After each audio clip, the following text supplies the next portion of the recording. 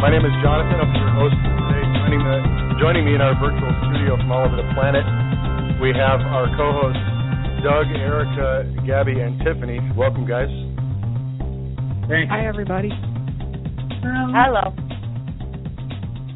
So today our topic is wheat, the staff of life. We're going to talk about wheat and how necessary it is, how good it is, how bad it is, some of the myths and the truths surrounding the topic of wheat. We know that wheat is a giant industry.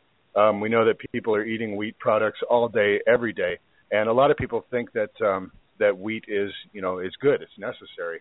And there's this phrase that's been floating around for some time called the staff of life. And we were talking about this, and just kind of a metaphor came to light that it actually is the staff of life, because if you look into how a staff is used by a shepherd, when a shepherd controls his sheep and a new ewe or a baby sheep is born, the shepherd uses the staff to interact with that baby sheep so that he won't get his human smell on the sheep and kind of taint it with the smell of the human so that it can still bond with its mother. But if you can look at that from a certain perspective, that the staff is what masks the influence of the controller, of the shepherd. And so wheat is actually the staff of life. The wheat is used to a certain extent within our society to control the masses, to control the way people think, to keep them kind of docile. And it really is the staff that those, quote unquote, above us sort of use to keep us in place. And I know that sounds like kind of an extreme idea, but we are going to go into why that is and how it works. So we wanted to start a little bit with Tiffany has got some statistics about wheat that she has at the ready and some information about the what are called gods of agriculture. Tiffany, do you want to go into that? Sure. I have a few stats. Like you said, wheat is really ubiquitous. People all over the world eat it every day, several times a day. There's about 700 million tons of wheat produced in the world every year. It's second only to maize or corn. It's a staple food and is grown on more land area on the earth than any other crop. So wheat first came about, it was first cultivated about 12,000 years ago. It's thought to have originated in Southwest Asia or the Levant region. And it was introduced into the Americas in the late 15th century with everybody's favorite explorer Christopher Columbus. But throughout history, different civilizations have their agricultural gods. It seems to be like many different cultures have these gods that allegedly taught them agriculture. And William Bramley, in his book Gods of Eden, he mentions briefly about the god Ea teaching agriculture. So the ancient Egyptians, they had the god Osiris. He taught people how to sow seeds and harvest what the soil could produce. There was Cronus. The ancient Greeks had the god Cronus. He taught the people the ways of agriculture. And then the Nordics had the god Balder, and he was also an agricultural god. So the question is, who were these gods? One, and why did they teach us how to do agriculture? Because if you look at the history of humanity, and when agriculture came along, there really wasn't much of a benefit. After agriculture, our health declined. We got shorter. Our bones became weaker. There was less free time because most of the time was spent, cultivating these crops. There was warfare. There was hierarchical structures. So what really was the benefit of agriculture to human beings? And why was it introduced to us at this time? I don't know the answers to those questions. It's just something I wanted to bring up because it just seems strange. But one of the interesting articles called "Origins of Wheat: Did Civilization Arise to Deliver a Fix?" The authors of this article they speculated that it was the opioid properties in wheat. So opioids are drugs like heroin or morphine. So wheat has these properties, and it affects the reward centers of the brain. It produces cravings and withdrawal. And interestingly enough, pre-agricultural foods, they don't have these properties. They don't cause cravings. They don't cause you to withdraw from them. So these opioid properties in cereals and also dairy products, they affect our feelings of reward, motivation. So we go out and seek these foods. They cause us to be less anxious, and they increase our sense of well-being, and they're also addictive. So those are just some interesting things about wheat and how it sprung upon us so suddenly 12,000 years ago or so.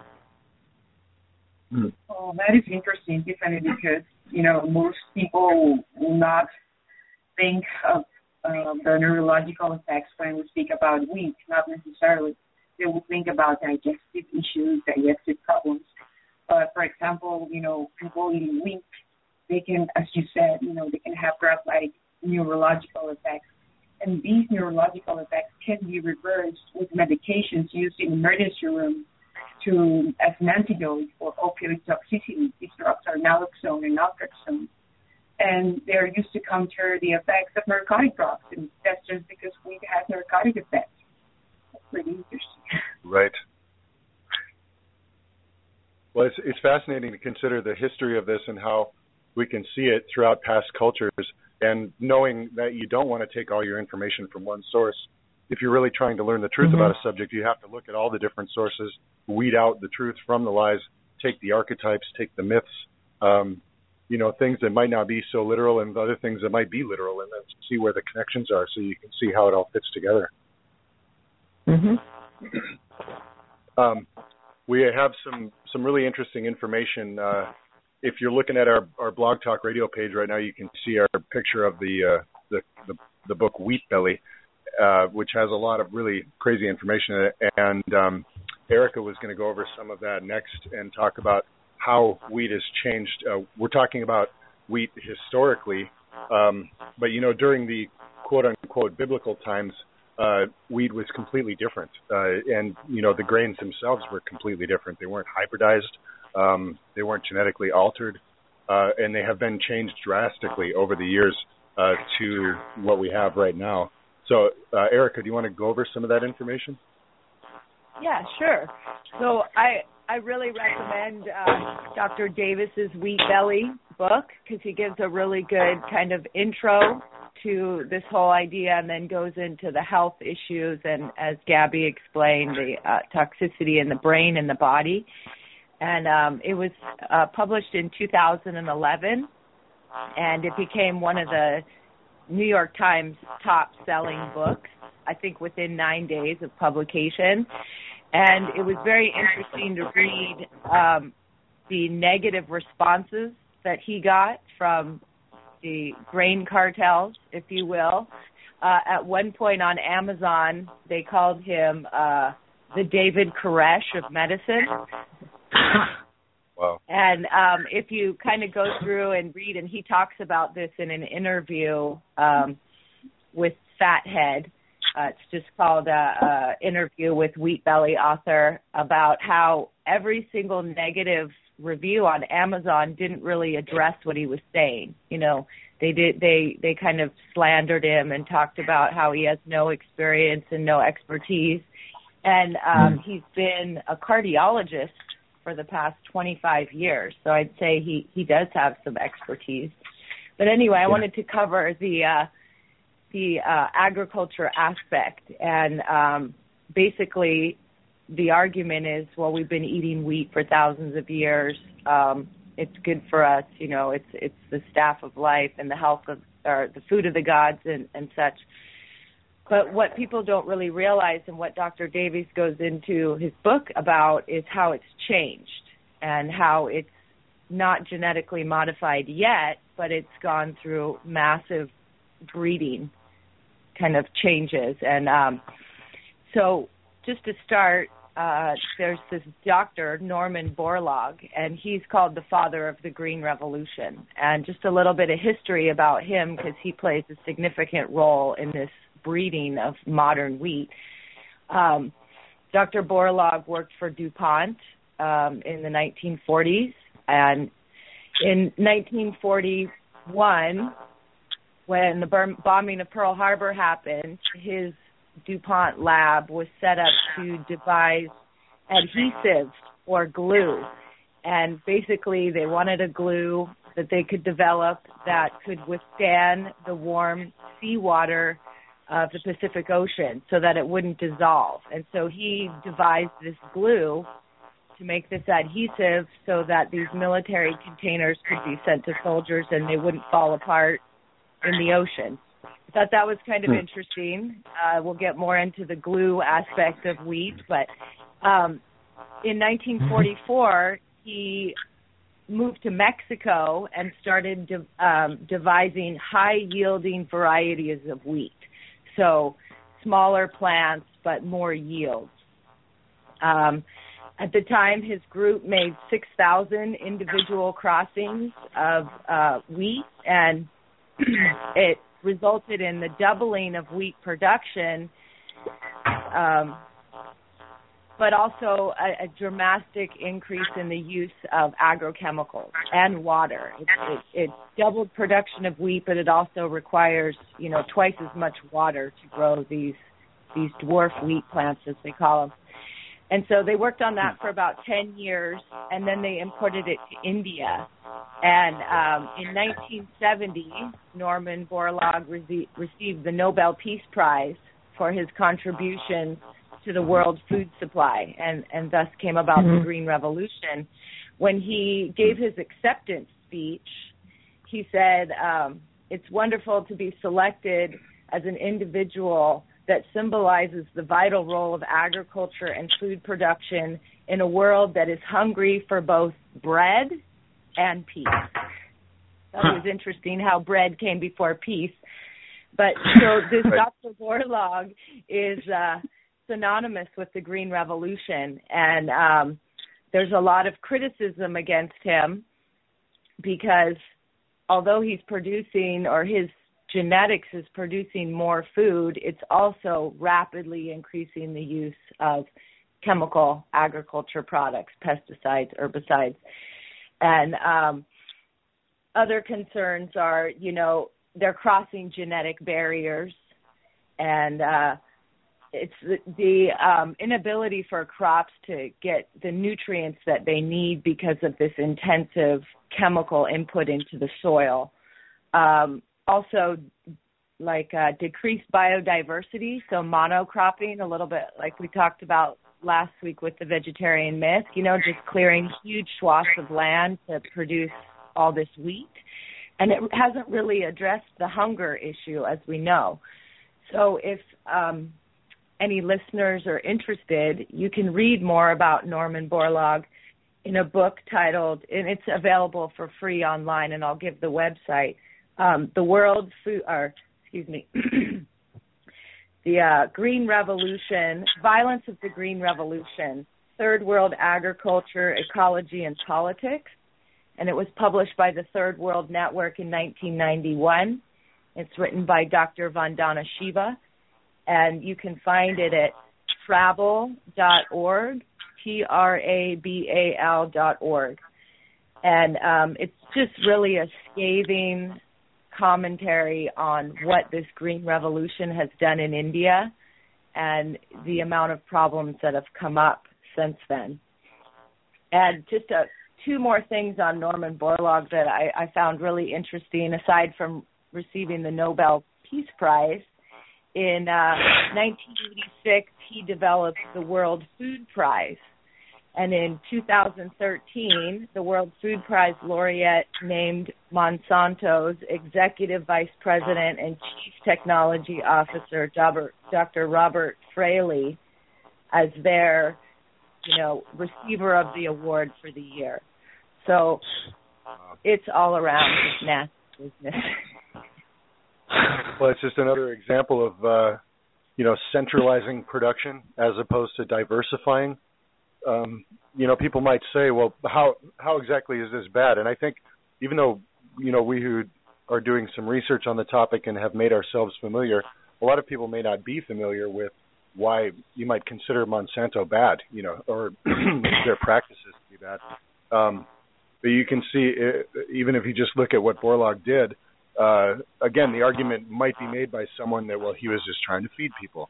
But the ultimate results of this are, they benefit business, they benefit giant industries, they don't benefit the individual. And it's centralizing all of this stuff and changing the landscape in such a way that people are losing, the knowledge of how to take care of yourself, to get yourself proper nutrition, to eat the proper kind of foods it's almost lost. I mean, it's coming back maybe in small ways now, but for the majority of the population, it's just not even something that they touch on. So I think it's really important for us to talk about this and why, agricultural wheat would be a bad thing as opposed to a good thing. On that note, Sorry, Gabby. I was going to say Doug and Gabby both had some information here on some of the toxins that are in wheat, some of the things that have resulted from this hybridization. And Doug, do you want to go into that for a minute, and then we can go back and forth on it for a little while? Yeah, sure. Yeah. Just one interesting aside there. I find it really ironic that the agricultural boom that started, I guess, probably around the 70s or so, is dubbed the Green Revolution, when it really is anything but green. It's like Erica was saying, it requires more resources, more use of pesticides that has more damage on the planet. It's just really ironic, I find. So anyway, going into some of the toxic properties of wheat, just so people can actually see what is so bad about it, that this staff of life has come around to basically be the feeder of the entire planet, when it really is actually quite toxic. So there's a couple of different components in there. The protein component known as gliadin, which is a component of gluten. There's a glycoprotein known as lectin, wheat germ agglutinin. There's also exorphin known as gliadomorphin, as well as the excitotoxic potentials of aspartic and glutamic acid, all found in wheat. And that's not even getting into the things like anti-nutrients like phytates and enzyme inhibitors and things like that you find in all grains and legumes and even nuts to a certain extent. So first off, gliadin. Gliadin actually causes an immune response in all individuals. It's not just celiacs. The difference being that celiacs tend to have both an innate and adaptive immune response. Celiacs have both innate and adaptive immune response, and non-celiacs tend to have only an innate response. So that's why you see such a strong reaction from celiacs, whereas you don't really see much of it in non-celiacs. But there is an immune response in everyone. It upregulates a substance called zonulin. Zonulin is a substance that actually modulates intestinal permeability. So it regulates how big particles can get into the bodily system in whole form. So usually, those junctures that allow the different particles in are pretty small and only allow digested particles in, but zonulin actually regulates this so that it can let bigger particles in.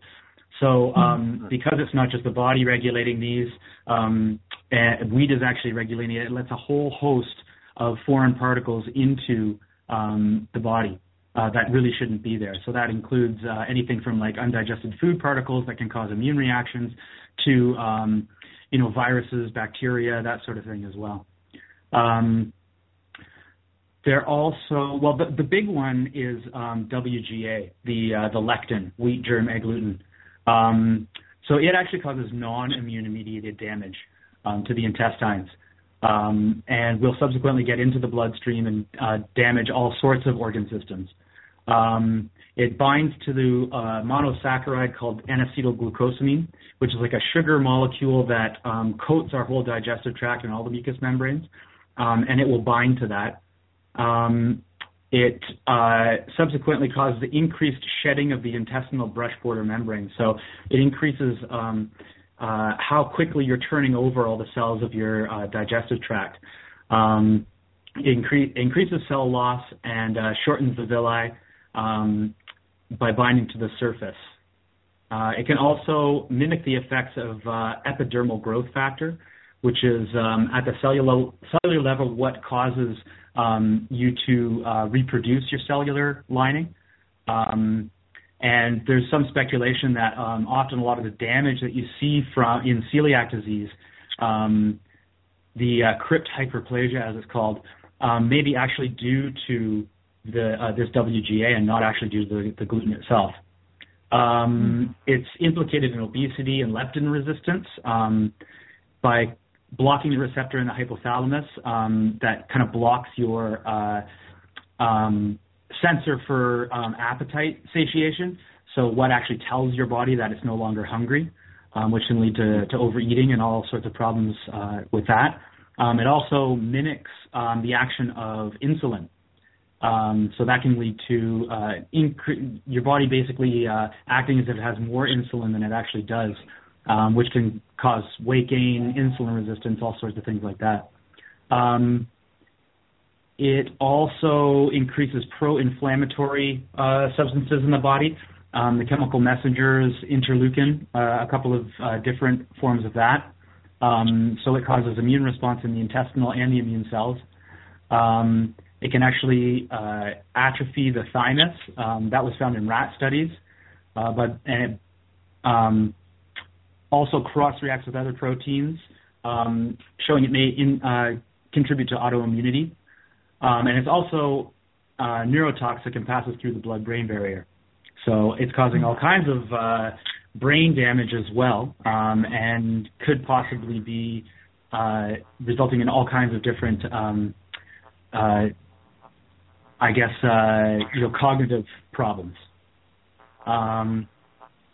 It's cytotoxic to cells, induces apoptosis, which is programmed cell death.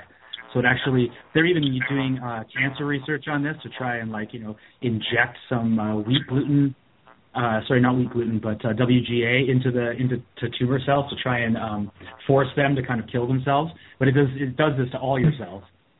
It interferes with gene expression, and it may actually prevent DNA replication. It disrupts endocrine function. As I said, it mimics insulin, has an affinity for thyroid tissue, and interferes with the pancreas. It also attaches to sperm and ovary cells and may play a role in infertility. It may be cardiotoxic by inducing platelet aggregation. And so that could cause clots that cause heart attacks and strokes. Absolutely. Yeah. Absolutely. And just to finish off here, wheat also contains high levels of glutamic and aspartic acid, which are amino acids. Your body actually needs these, but in high doses, they actually have an excitotoxic effect, which is like an overactivation of the nerve cell receptors. So it's like making the nerves fire much more than they are supposed to. Sometimes even to the point of them actually burning out because they're overfiring so much. But we get kind of a charge out of this. It causes kind of a buzz. So a lot of times that will increase the addictive potential. This is one of the problems with things like MSG, which is monosodium glutamate. It has that glutamic acid in there. It is also an excitotoxin. And aspartic acid is one of the main components of aspartame, the artificial sweetener. And so there's you can see all the detrimental effects of having too much of this stuff in your system. These amino acids may contribute to neurodegenerative conditions like multiple sclerosis, Alzheimer's, Huntington's, and maybe even epilepsy, attention deficit disorder, and migraines. So that's it in a nutshell. Yeah, not to mention bipolar disorder. Bipolar disorder and schizophrenia. I think I remember reading a case study. Of course, they haven't done any, double-blind placebo or double-blind controlled studies with actual schizophrenics where they test them on a truly gluten-free diet, but there was a case study where a woman had all the symptoms of schizophrenia, like the hallucinations and the odd behavior and the disassociation from reality, and they tried her on a completely wheat-free diet, and her symptoms went away completely. They didn't just, improve. I mean, she didn't need any medications or anything. Her symptoms were gone just from a wheat-free diet. Amazing. Well, I can attest to that. Sorry, Gabby, go ahead. You were going to say something. No, I was basically going to remember that now more and more in mainstream medicine, the first thing you have to do when there is a person with schizophrenia or autism is to remove gluten and dairy too, just because of the toxic effects of the proteins of everything that we've been covered so far. Basically, it's extremely toxic to the neurological system. It can be reversed, schizophrenia, in some cases when you remove gluten early enough before damage is done. That in my own experience, I used to, although I certainly wouldn't have classified as a schizophrenic even in the DSM, if you want to go by that, but I did have anxiety, every day, all day, just a few short years ago, and getting off of, I just started simply by getting off of bread, and that was it. And even for a time there, I was still drinking beer, which obviously has gluten in it. But then I learned that, that also contains gluten and yeast and a number of other things. So it's this process that you go through where you kind of weed out all the things that are bad for you. And but I can say just at the very beginning, even when I just cut out stuff that had gluten, just bread, I started to instantly feel better. And and then it took some time to affect a bunch of other healing by removing a bunch of other aspects of my diet. But that, if anybody's still eating bread who's listening to us right now, I would say just try it out. You don't even have to go nuts and go whole hog with it. You just cut out bread for a week and see how you feel. You're going to have withdrawal for a few days, but I would be willing to bet that you're going to feel markedly different after a little while. Yeah, Jonathan, like you, when I was still eating wheat, I had a lot of anxiety, like excessive worry all the time over the smallest things, and just depression, pretty profound depression, sometimes to the point of feeling suicidal. And I'd say that probably the benefits to mood are probably the greatest thing that I noticed since going gluten-free. I mean, put aside like weight loss and, skin improvements and all that. I think that the mood aspect was just worth the price of admission. Right. Well, and it's interesting in Dr. Davies' book how he shares that mutant wheat doesn't kill you suddenly. It's more like slow torture.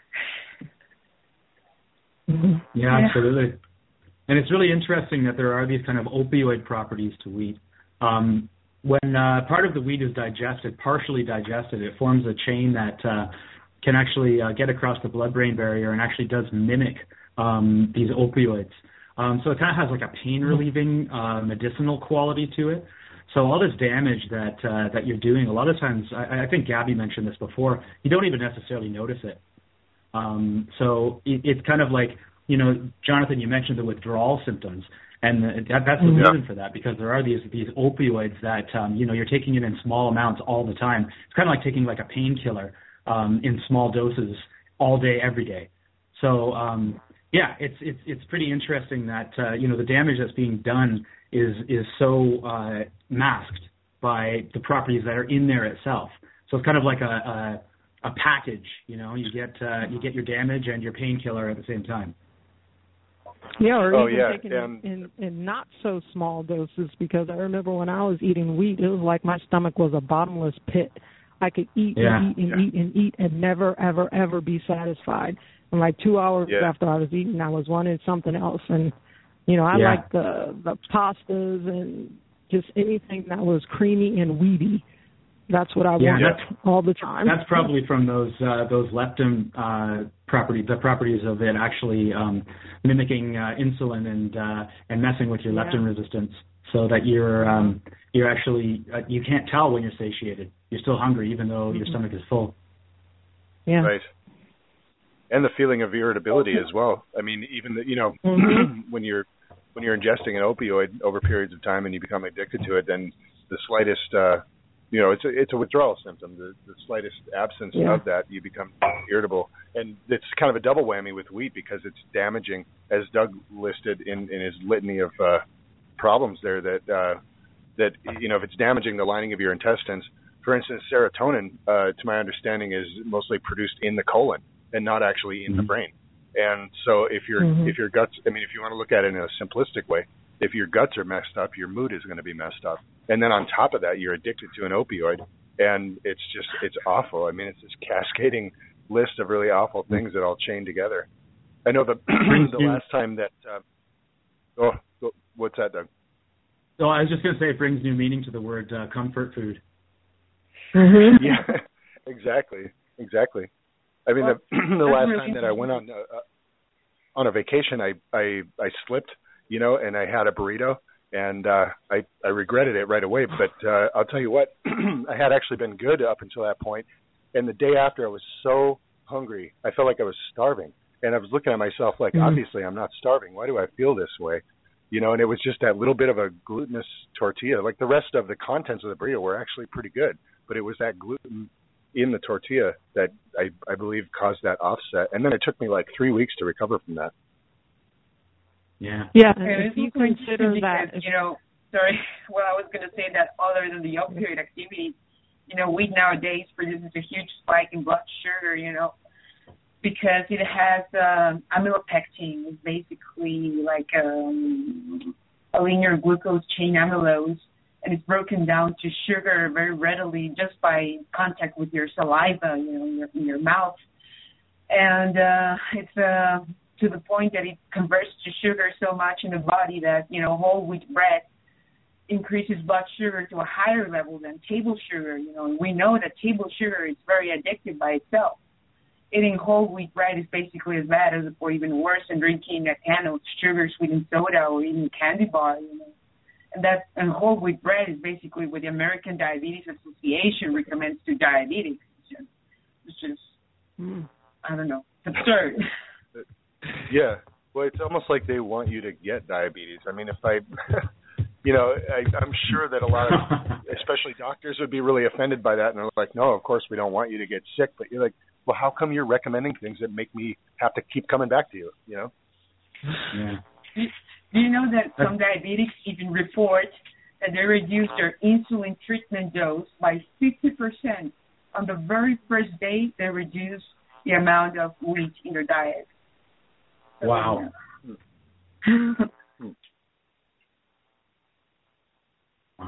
Doug, did you have something to say there? I heard you. No. I was going to say that beats chasing your blood sugars all over with your insulin all day long.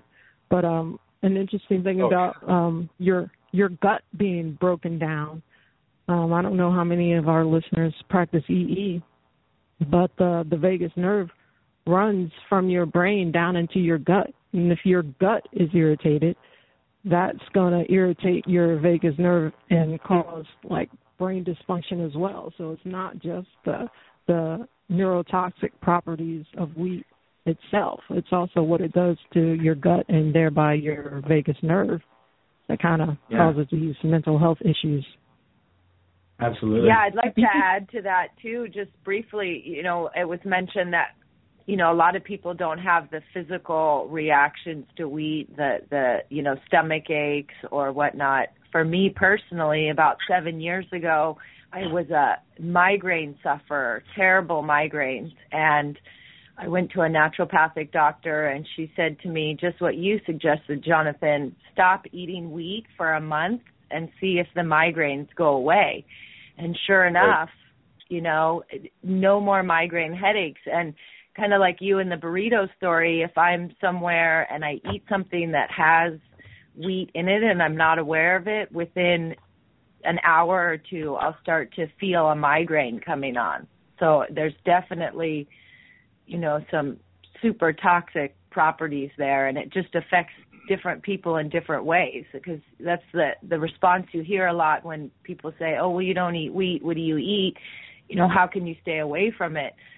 I can eat it and I don't get a stomach ache, or it doesn't affect me. I think each individual has their own kind of response to it, and it may not be something real noticeable right away, whether it's your bad moods, or for me it was the headaches. For other people it's the skin, issues breaking out, eczema, so there's a lot of different ways that it can affect people, and so I think sharing this information is so important.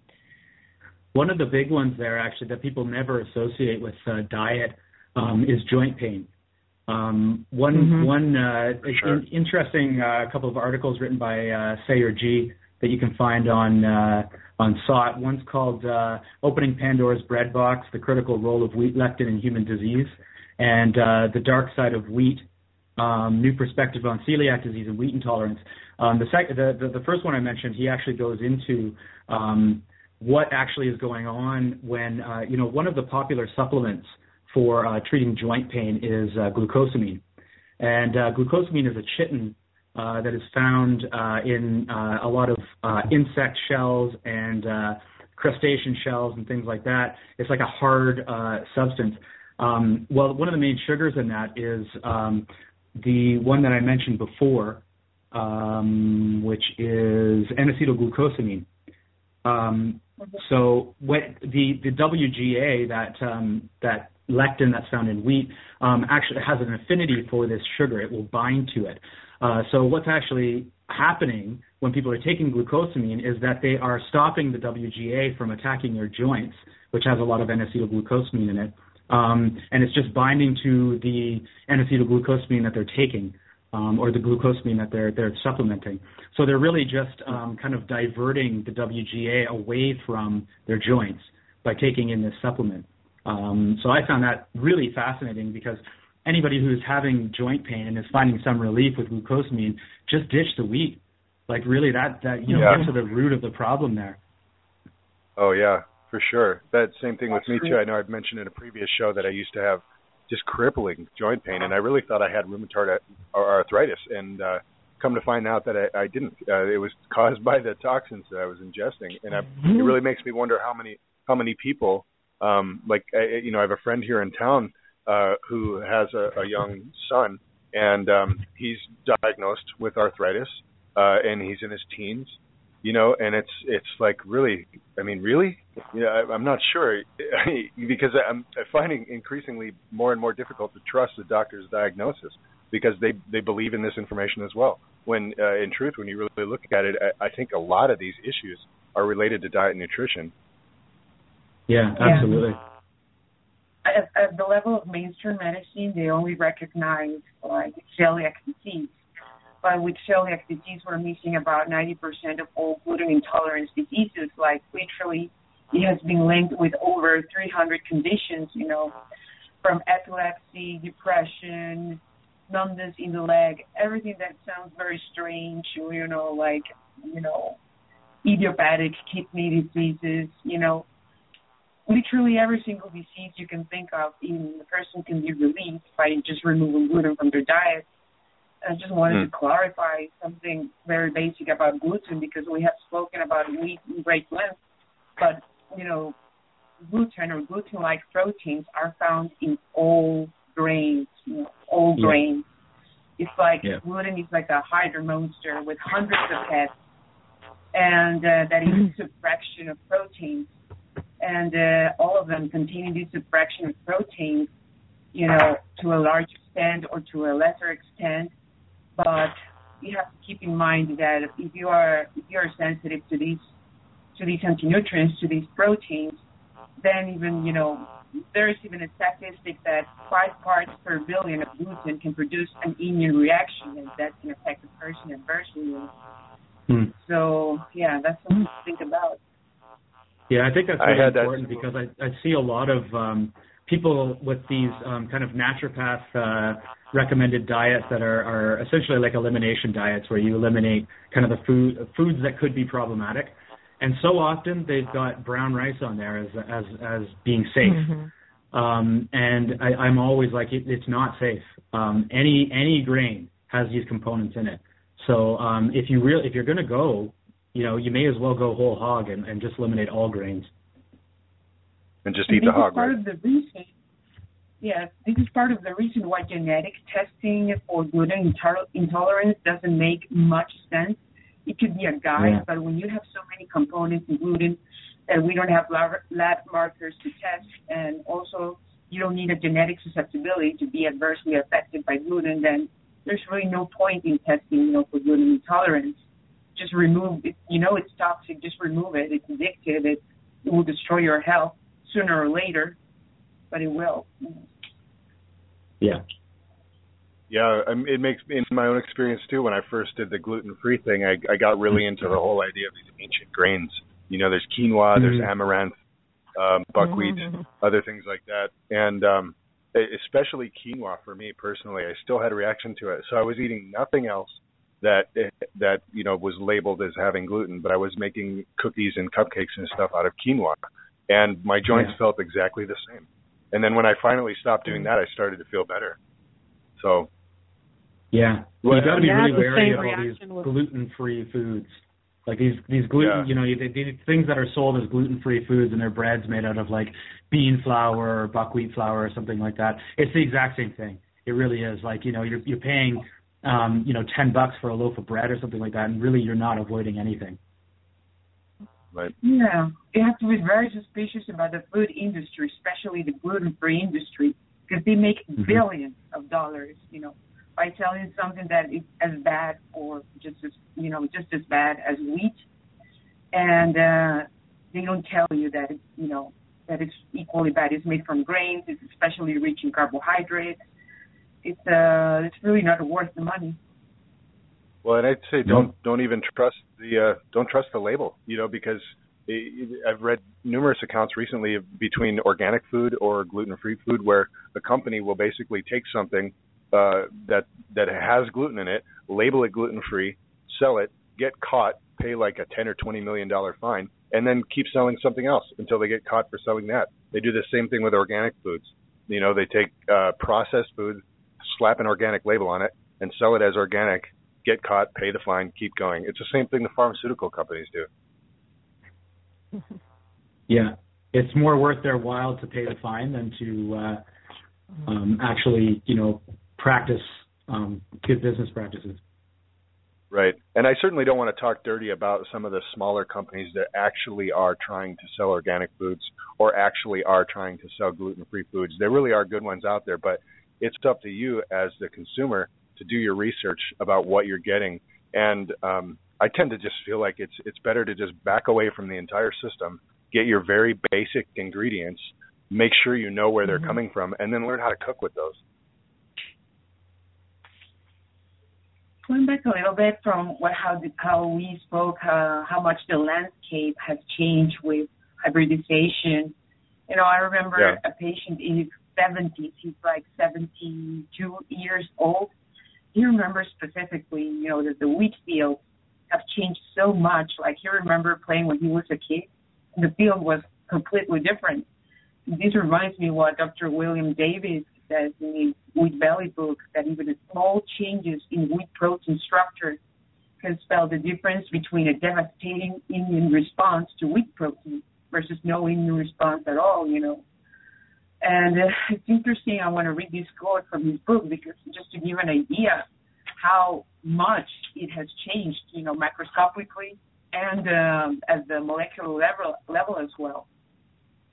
He says that, the average yield on a modern North American farm is more than 10 times greater than that of only a century ago.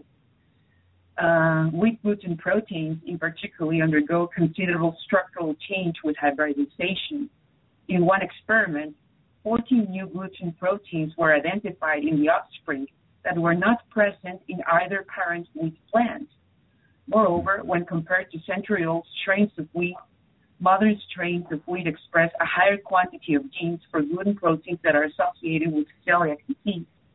Multiply these alterations by the tens of thousands of hybridizations to which wheat has been subjected, it has a potential for dramatic shifts in genetically determined traits such as gluten structure.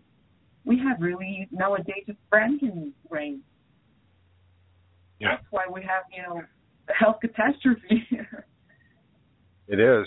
Yeah. And like we were talking about a little bit before the show. Inconceivable!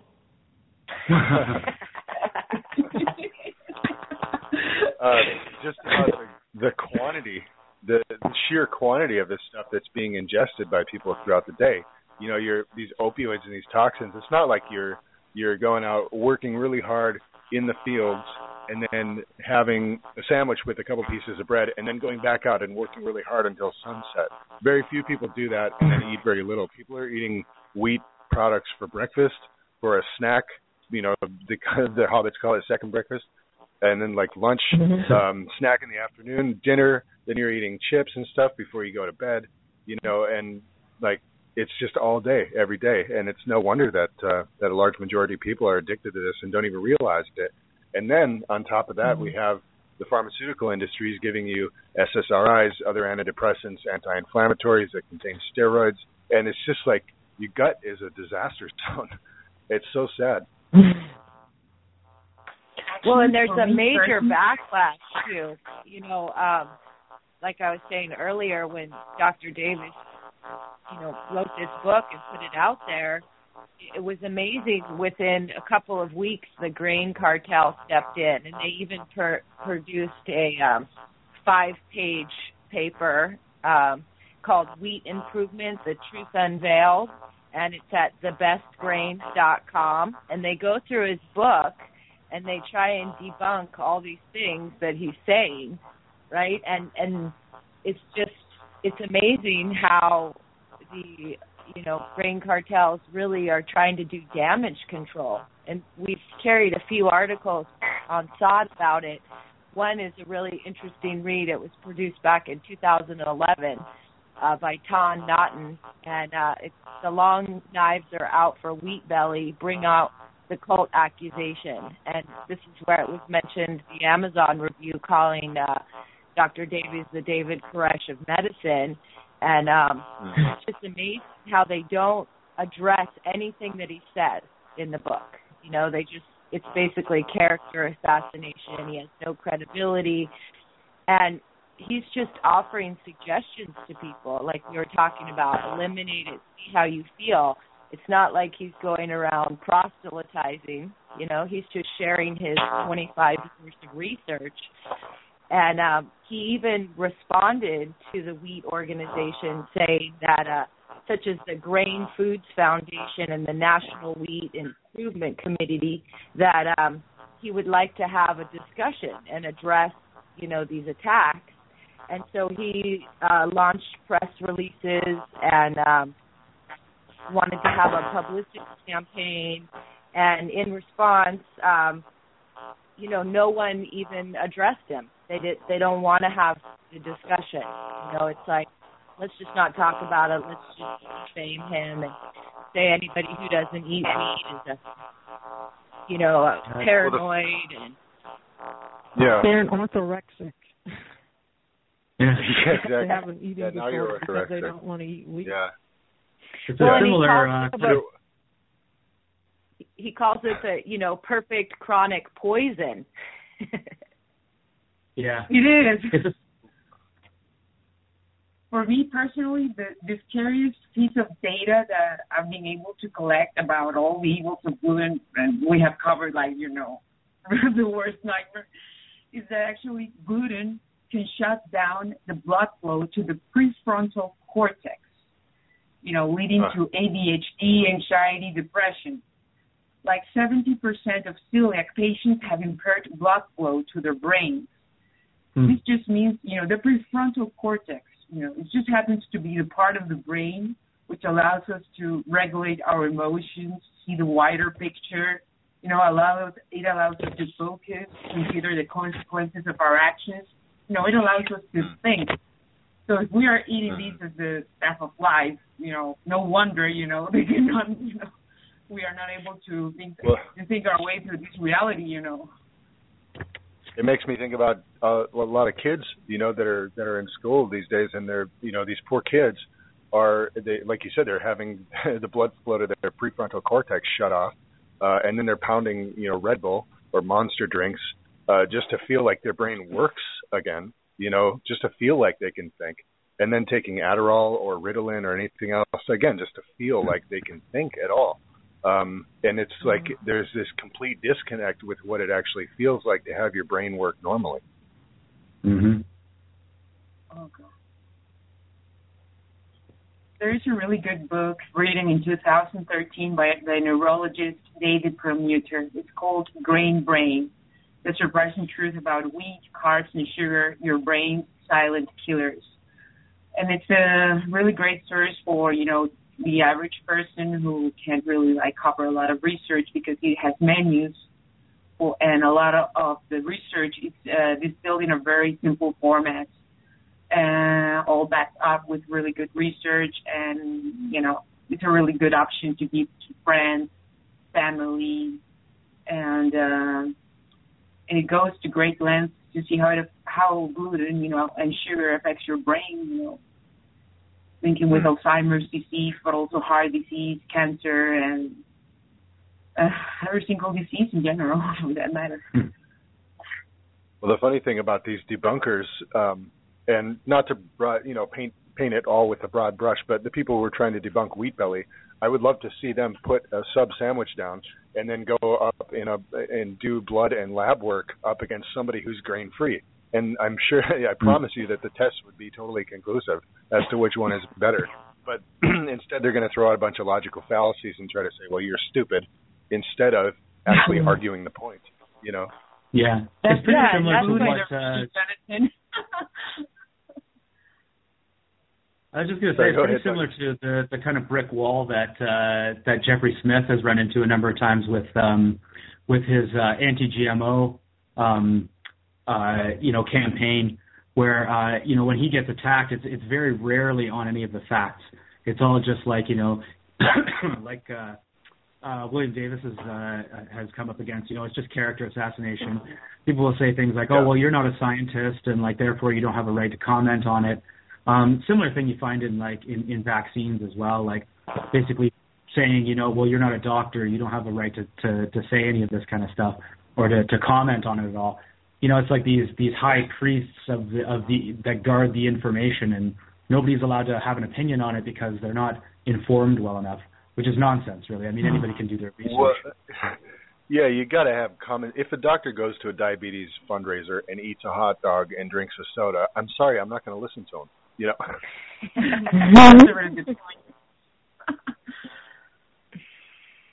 Well, and Dr. Davies says that in his book. He said conviction in writing this book was that wheat is one of the biggest issues of our time, and he would say that elimination of wheat is the most incredible and consistently effective strategy that he's ever witnessed for improving health, as he's been practicing medicine for 25 years. And his ideal solution is to say goodbye to it completely.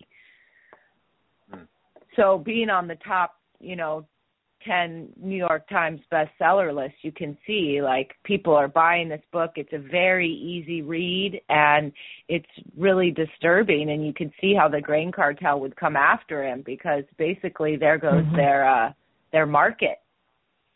Mm-hmm. Yeah, that's true. Yeah, I mean, it's the same thing we were talking about last week. It's not like they're going to turn around and say, "Oh, we're sorry, guys, we made a mistake.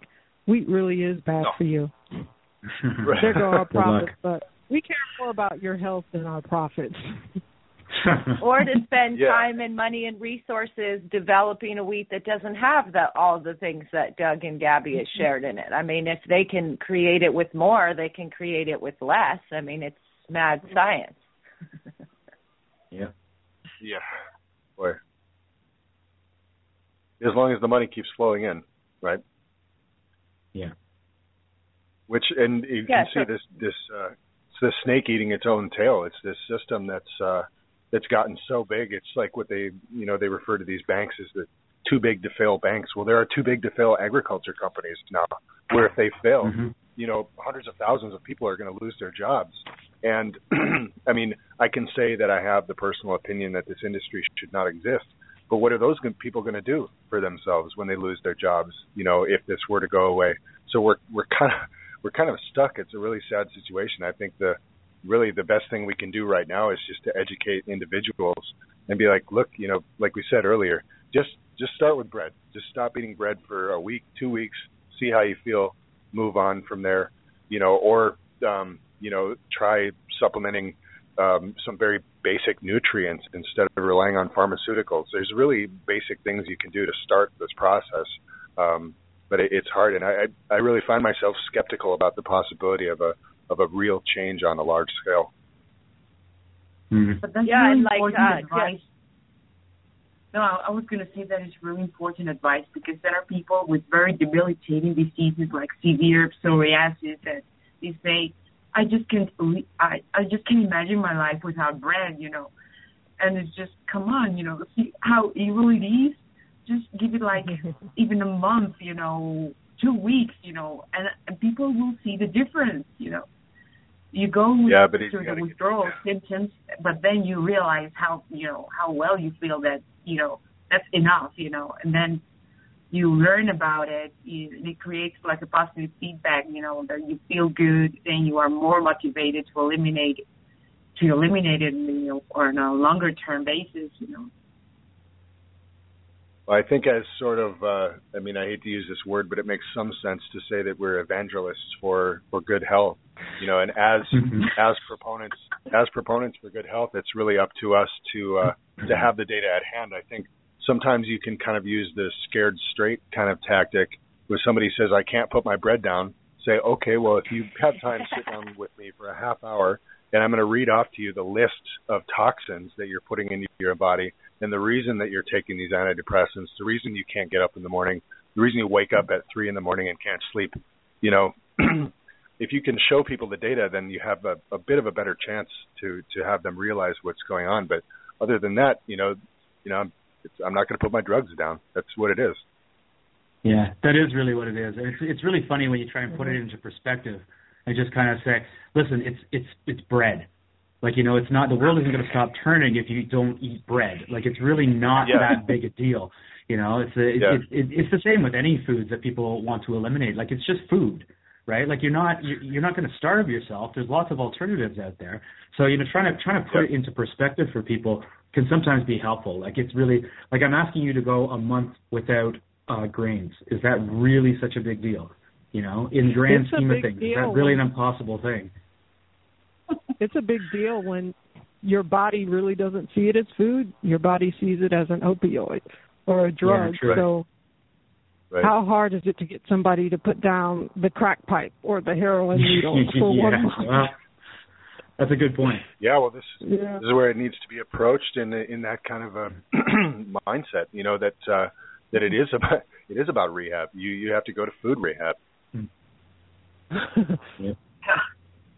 And having resources and support, as we've shared in past shows, knowing that you can go to the health and wellness section of SOTT and read about it, or on the forum and get recipes and alternatives and read people's stories about, it's like the AA for bread addiction, well, this is my story and this is how I got off of it. And my friend here, she had this problem, and, having the discussion and, it provides relief for people because, like with me, with the migraines, it's like, oh, so I'm going to take medication every time I get a headache, or can I just change the way that I eat and prevent the headaches altogether? And, people always say, well, isn't it hard, because I work in the food industry, to not eat it? And I say to them, I would rather feel okay than not. I know what's going to happen when I eat it. I know that the symptoms and it's not worth it. I don't want to feel like that. A piece of bread is not worth a 3-day headache. Yeah. That's my reaction to wheat. Headache for 3 straight days. One time I had a sinus headache for a month straight. Jeez. Wow. I think that touches on a point that Erica brought up earlier, too, about how people might say, well, I eat bread, I eat sandwiches, and my stomach doesn't hurt. Well, it's essentially the same as if I were to inject my forearm with Novocaine and then cut my skin with an X-Acto knife. And I'm like, well, I can't feel that. Well, you cut yourself, but you can't feel it because there's Novocaine in there. It's the same thing. Your stomach doesn't hurt because the nerves are damaged and you can't tell. Yeah. Well, this is a very good example because we're actually anesthetizing ourselves against the evil effects, of gluten by digesting it because it has opioid-like properties, like drug-like properties that, cuts off the pain. So we're self-medicating ourselves against the ill effects of daily bread with the opioid activity of bread itself. It's like the ultimate irony, It is, yeah. Yeah, and that's what Sire J said in that article that opening Pandora's bread box. Basically wheat is a form of biological co-option and control of the human body. It feeds the disease establishment, which feeds the FDA, and then the food makes you sick, and the drugs make a killing. Yeah. Well, we're coming up on on our 1 hour mark here, and Zoya, our lovely veterinarian from the Far East, sent us a segment, and we want to play that for you. She's also going to be talking about the effects of gluten on pets. So stay tuned after this. This will take about 10 minutes, and we are going to come back and tell you how to make bread out of pork rinds. So if that's intriguing to you at all, get your notebook out. Take some Lord. notes on pet. take some notes from Zoya on pet health here, and we will be back shortly.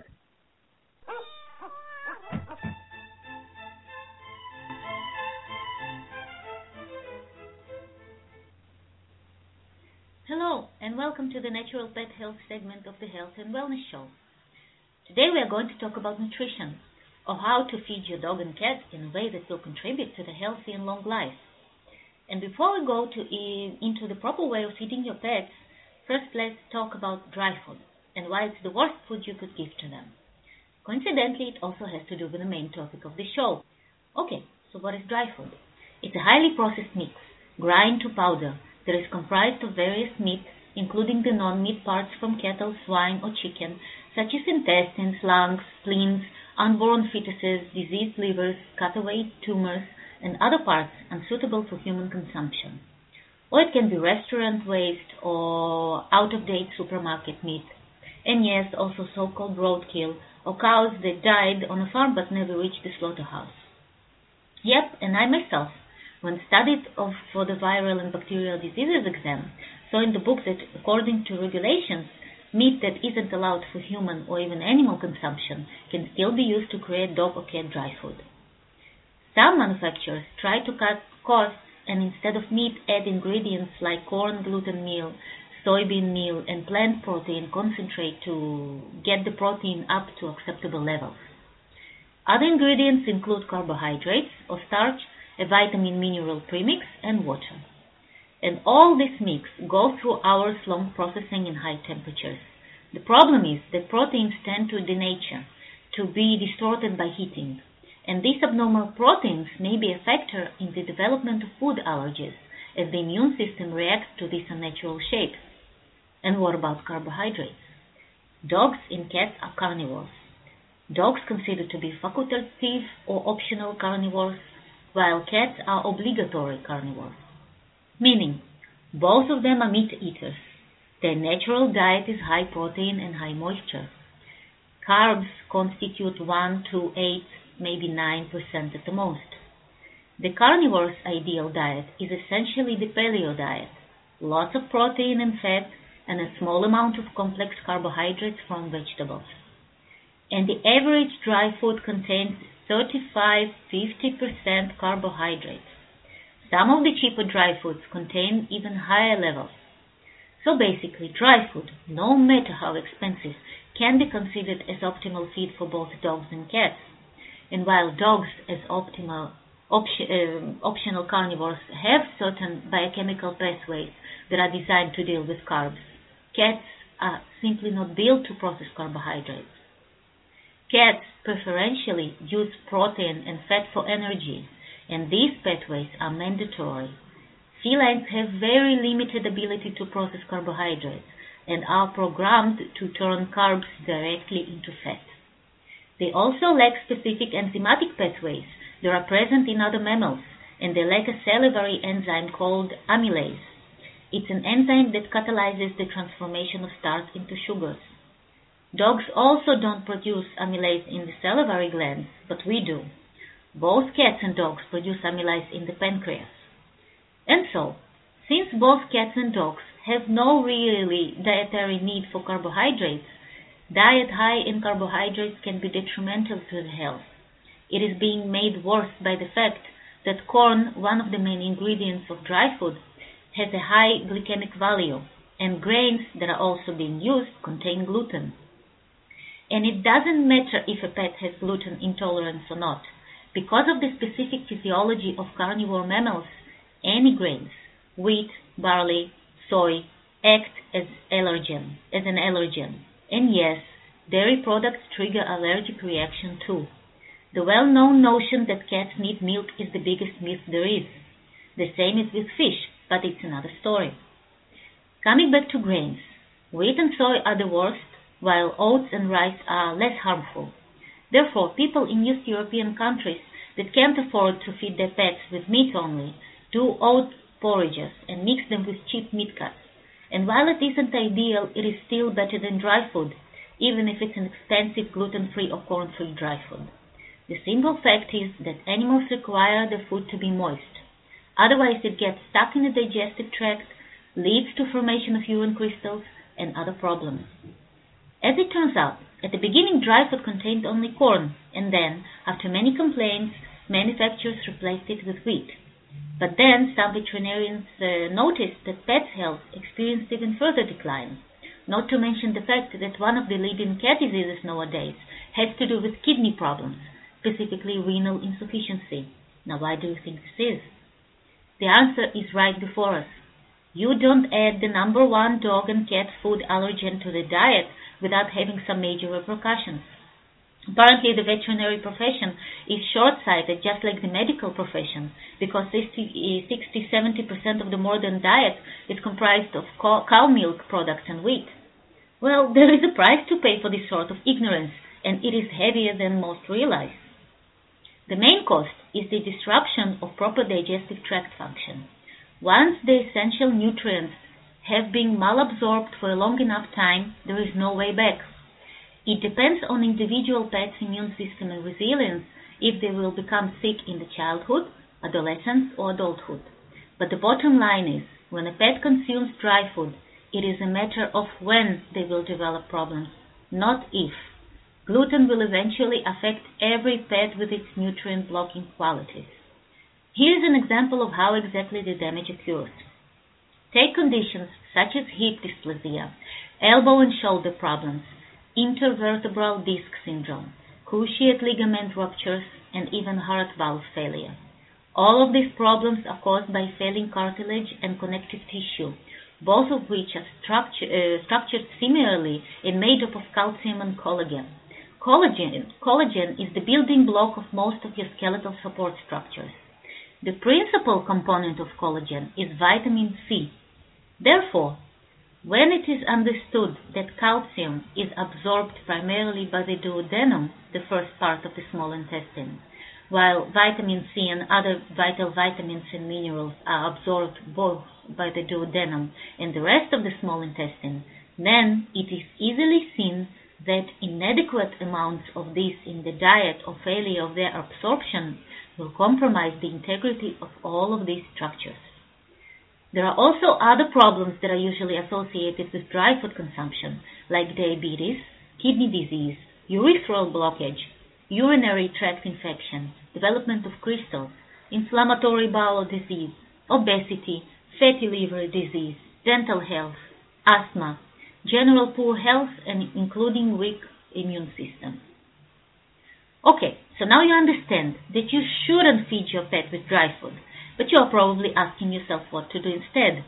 And surely canned food is better than the dry one, but still, the quality of the meat is rather questionable, and there are cats and dogs that still develop various problems, including neurological ones. So it appears that raw meat diet is the most optimal. There are many sites and videos that provide detailed explanation and instructions about feeding your pets with raw meat diet.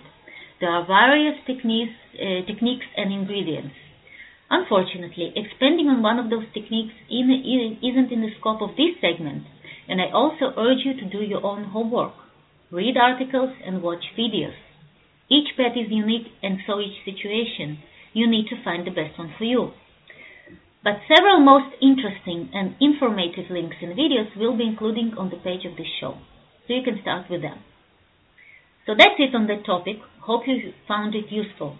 But before we go, I promised a friend to talk a bit about possible reasons for excessive drinking in dogs. Granted, this is a big topic that is more appropriate for a separate segment, so I'll just mention several key suspects and conditions that, as it turns out, can be also caused by bad diet, like eating dry food. So it can be diabetes, Cushing syndrome, Addison disease, or liver or kidney disease. In all of these situations, better take the dog to a vet for a series of various tests to determine the nature of the problem.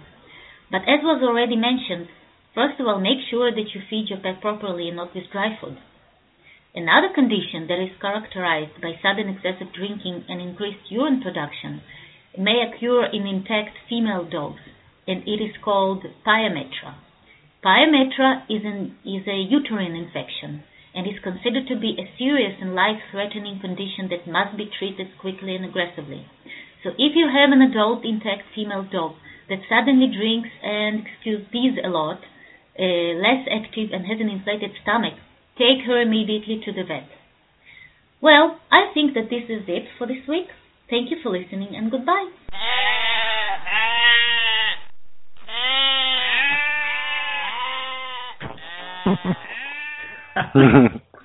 All right, that was awesome. Thank you, Zoya. Thanks for bringing that information to our attention, really. We here at our house, we've been doing research into the raw food diet lately for our dog, and she's really been taking well to it. So I hesitate to say that we've seen any concrete results yet, but I would say that I have seen some small results. It's only been about 4 days so far, but I'm hoping that as we move forward, we'll see some even better results. So, well, here, my cat is on raw food too. Yeah, I can't say that I've seen anything definite except for the fact that he's still here, and he's pretty old. He's about 17, so he ate raw food. Sure. Yeah.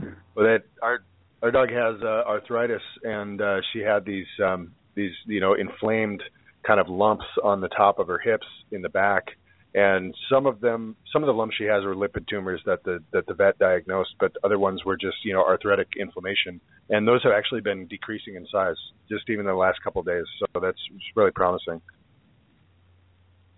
So here at the end of our show, we're going to go over our recipe for bread made out of pork rinds. And I could hear some people who might be listening like, pork rinds, because all you ever think of when you hear pork rinds is pork rinds in the bag that you see down at the gas station. But these are not the pork rinds that you have known for your whole life. These are a little bit different. So Tiffany's going to clue us in on this recipe. And these guys have already made it, so we have some experience here. Tiffany, do you want to go into that? Yeah, pork rind oven pan bread, since we're talking about bread. And it is delicious. This is not my recipe. This is Karen. She's another site editor. She came up with this recipe. So here it is. We're going to do it. Infinity and beyond. Okay.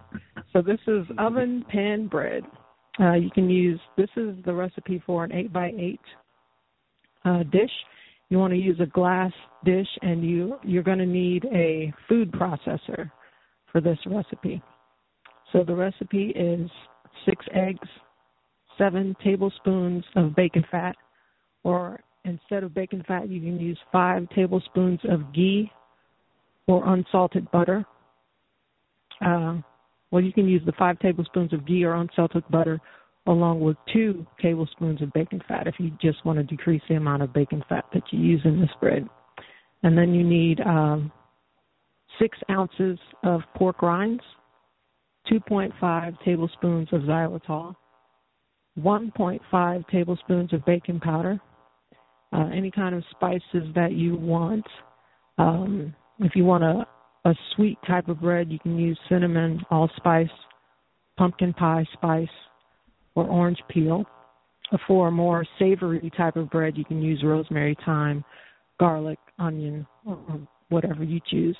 So about 1 tablespoon each of whichever type of bread you want to make, sweet or savory. But if you do make the savory bread, you want to cut down on the xylitol. Cut that down from 2.5 tablespoons to 1.5 tablespoons. So get your food processor and your pork rinds. You want to use the highest speed on the food processor and process the rinds down till they're at a flour-like consistency. And then add in your baking powder, your xylitol, and your spices. Blend that all up, set it aside, and then in a large bowl, take your eggs, whip them into a froth, add in your dry ingredients along with your ghee or your butter and bacon fat. Mix it well and let it sit for 5 minutes. Depending on how thick it is, if it's overly thick, you can mix in a little dab of water just to thin it down a little bit. And this is going to be in a 350-degree oven. You want to grease your baking dish, your glass baking dish, with bacon fat on the bottom and the sides, and then transfer your batter into the dish. You can sprinkle a little dried onion flakes or rosemary or any other spice of your choice on the top. And you want to bake that in a 350-degree oven for 40 to 45 minutes until you can pull out a toothpick, pull it out clean, or insert a knife clean, and your bread feels solid. And this makes a very, very, very yummy bread. Mm-hmm. It's not the only thing you can make with pork rinds. You can make pancakes and cookies and brownies. So there is life without bread. Yeah, I want to send you the brownies one with pork rinds. It was absolutely delicious. I was so happy. That's awesome. I mean, just to clarify for our listeners, if they may be having some illusions about pork rinds, that pork all pork rind means is the skin of the pig. Is that correct? It's the skin. Yeah. You don't want like fatty pork rinds in there. You want it to be as dry as possible. So it's like a flour consistency. Right. So where people might be able to find, I mean, I don't want to encourage people to go and get the the processed bag of pork rinds, like we said, from the gas station or anything like that. Talk to your local farmers, talk to a local butcher if you can find them, and ask them about pork skin, pig skin, and see if you can find it, because it can be used in some really inventive ways, as we see here with pork rind bread. And I believe you guys made a pork rind pizza recently too. Is that correct? Yeah, Karen made a pork rind pizza, and it was yummy. Maybe that can be a recipe for another day. But yeah, it had a pork rind crust and really good ingredients. No cheese either, but it tasted. It tasted just like pizza. Nice. Well, cool. I mean, I think we've gone over quite a bit of information today. I'd encourage everybody who listened to, again, take your notebooks out. If you missed anything, listen back to the show, write it down, look it up, look up your own primary sources, get the information in your own head so that you understand the truth about the food that you're eating and you understand how to talk to people about it. Because we want to get this information out there and help people be more healthy, eat more healthy, get rid of the conditions that are plaguing you right now. It's totally possible, totally doable. And you don't have to cram pharmaceuticals down your throat to get there. So you've been listening to the Health and Wellness Show on the SOT Radio Network. And again, my name is Jonathan. I was your host for today. And we'll just say goodbye from all of our co-hosts. Goodbye, everybody. Bye, everybody. Bye-bye. Bye. Thanks very much for listening. Be sure to tune in next week again at 2 p.m. Eastern Time, p.m. Central European Time. We will see you then.